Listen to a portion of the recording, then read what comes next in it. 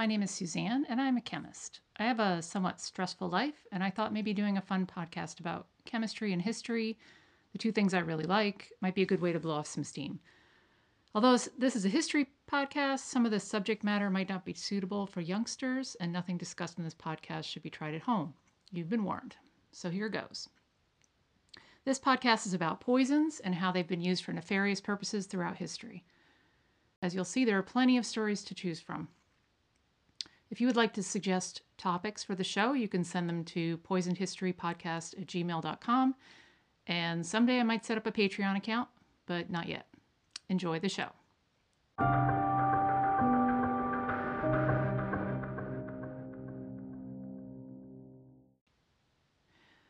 The first story we'll talk about is Mary Bateman, the Yorkshire Witch. Now, right off the bat, I want to say calling women witches is problematic, but this story takes place in 1802, so we'll give it a pass for the time being. Mary Bateman was born Mary Harker in 1769. She was a seamstress in Leeds, England, and got married to John Bateman in around 1790. She was able to establish herself as a fortune teller and minor league love potion maker at first. But eventually, either she wasn't making enough money, or maybe she got bored, or maybe her customers were getting wise to her. So she came up with a scheme in which she took an egg, wrote, "Christ is come," I think she meant to say Christ, with ink, and then put it back into the chicken so that she could claim she had a profit of a chicken. So the chicken would lay an egg, and it had something written on it. People were amazed, and then she would charge people to see it. Then she got into a ruse where she made up an older woman. First it was a Mrs. Moore, and later a lady named Miss Blythe, who she said she would bring messages to. And this imaginary old woman would fix people's problems, for a fee, of course. Mrs. Moore and Miss Blythe would give odd instructions on how the customers could repair problems that Mary told them they had. Like they were going to be kidnapped, or some misfortune would befall them because of a curse that had been put on them. They would have to pay a fee to pay for Mary putting together solutions, like sewing magical pouches with magical money into their mattresses, or taking potions that she provided. So, for example, she would say, "Give me 4-pound notes," and then the person would give them the notes, and they would say, I will switch these out for magical notes. And then the magical notes would get sewn into some sort of cloth, and then that person would take it home and sew it into their mattress, and it would get rid of the curse. And you'll see what happened after that. So in 1806, Mary met a man named William Perigo. William had a wife named Rebecca, whose health wasn't the best, and whose doctor suggested he get in touch with a witch to see if someone had put a curse on her. So this is 1806. This was medical standards back then, I suppose. As much as we criticize the medical profession these days, it really makes you realize how far we have come in the last few hundred years. At this point, Mary was using Miss Blythe as the imaginary witch, who she pretended was giving her information. So Mary asked for a piece of underclothing to send to Miss Blythe, which led to the confirmation of the curse. Her recommendations included sewing some blessed paper money in linen pouches into the Perigo's mattress and nailing a horseshoe above the front door. Very original. I can just picture her standing on a ladder, nailing it up, and then stepping away saying, "Yep, that ought to do it." This is where it starts to really sound like a blatant scam, because she started asking for items from their house that were valuable, like silver spoons, tea, and dishes. And Miss Blythe would demand these things to get rid of all these imagined curses. When Rebecca still wasn't getting better, because her health had been failing, Miss Blythe told them, through Mary, to sprinkle a powder she gave them on some special pudding and eat that for 6 days. And also she gave them some special honey to take whenever they felt sickly. Sure enough, her and her husband ate the pudding, and around the 6th day, they didn't feel very well, so they took the honey. Rebecca took a lot more than William because she was sicker, but both of them got some serious symptoms. They both got painful headaches, the skin around their mouth got blackened, and then Rebecca's tongue got so swollen she couldn't close her mouth. On May 24th, 1808, Rebecca died. William consulted a surgeon named Mr. Chorley, who told him he had most likely been poisoned with what we today would call mercury 2 chloride, based on his symptoms. He remained unconvinced for the time being, though.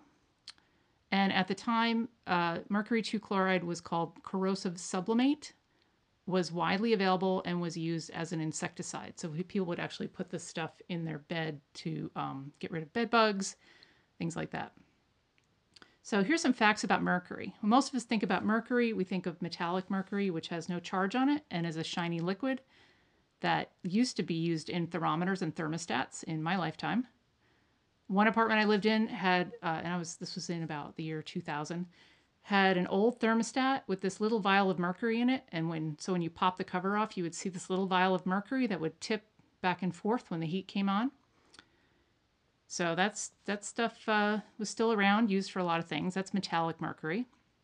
But that stuff it's poisonous, but it's not too bad.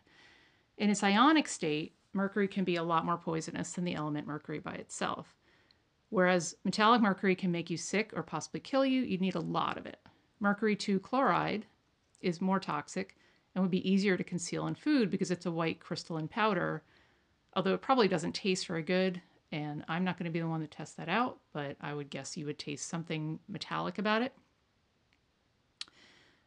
The number 2 in the name refers to the charge, what we call the oxidation state in chemistry, for ionic mercury. So the form of mercury in mercury 2 chloride has a charge of +2. Chloride has a charge of -1, so you need 2 chlorides to balance out the +2 charge on the mercury. So the chemical formula is Hg for mercury, Cl for chloride, and there's 2 chlorides. So it's HgCl2. Mercury 1 chloride also exists, and as you may have guessed, mercury ion with a charge of +1. So that formula is HgCl. So you have a +1 and a -1 together. And the order of toxicity of these three is metallic mercury was the least toxic, mercury +2 is more toxic, and then mercury +1 is even more toxic. And then we have something called methyl mercury, which is a covalent bond between methyl and mercury. That one is the most toxic, and we're not even talking about that one. That would kill you instantly. So this is where I get confused about her motivations. I have a guess, but I'm not sure. So you have this golden goose of a customer who believes anything you tell them, and for some reason you decide that you should kill them. I think either she didn't know how to dose people just enough to make them sick but not kill them, to kind of keep the ruse going, or maybe she had swindled them out of all their goods at that point and they were too sick to work, so they couldn't make any more money, and maybe she was just trying to cover her tracks at that point. After his wife died, William kept giving Mary whatever she wanted for almost a year, as she kept warning him of more evil to come. But eventually he began to lose faith, and finally he opened the pouches that were sewn into the mattress. Unsurprisingly, the banknotes were missing and contained only ordinary paper. When confronted, Mary insisted that because he opened the pouch before the magic had finished working, the notes had turned into worthless trash. So, blaming the victim once again. Nevertheless, William got the constable and went to Mary's house, where they found many of the items that Rebecca had given to Miss Blythe. On March 17th of 1809, Mary Bateman went to trial for extortion, murder, and attempted murder. Now, if you read there's a account of the murder and the trial, that you can look up. And if you look that up, it'll discuss the fact that the way they caught her was sort of like in a sting. So she had asked William to meet her and privately, and he sent the constable instead. And when they arrested her, they found another bottle of poison on her. So it looked like she had been caught red-handed. So during the trial, it was revealed that another family of the last name Kitchen had been similarly extorted of most of their worldly goods and eventually poisoned by country medicines, which were probably more mercury or arsenic. In that case, there were fewer suspicions, as it had been concluded they all died of cholera.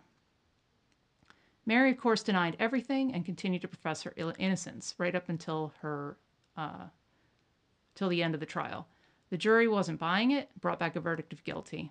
Mary was executed on March 20th of 1809, And boy, they worked fast in those days. The large crowd was watching, and a lot of people watched because they wanted to see, uh, sorry, the execution in case she used her magic to escape. Of course, this did not happen, and they gave her numerous chances to repent, to confess, and they kind of told her that she should confess because she's going to be executed, and she, um, she should, if she's guilty, she should give it up because what's the difference? And she refused. She held on to her innocence until the end. After she died, they put her body on display in Leeds and charged the crowds 3 pence to view it. And then it was sent to Leeds Hospital and dissected. They took her skin and made many items out of it. This is something they did quite a bit back then for criminals. They took strips of it and sold them. And they also made items out of it, like some book covers and even a cup, which is just really weird, but I guess that's what they did. And you can find a picture of this cup online. When I first saw it, I thought it was a little pair of shorts. But it's a cup and it folds up. So that's the idea. I don't know who would drink out of that.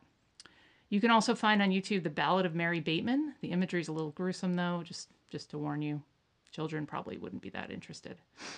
Or maybe they would be interested, maybe too interested. So that's the story of Mary Bateman. I hope you've enjoyed this story. And if you did, rate us and subscribe. And there are more stories to come.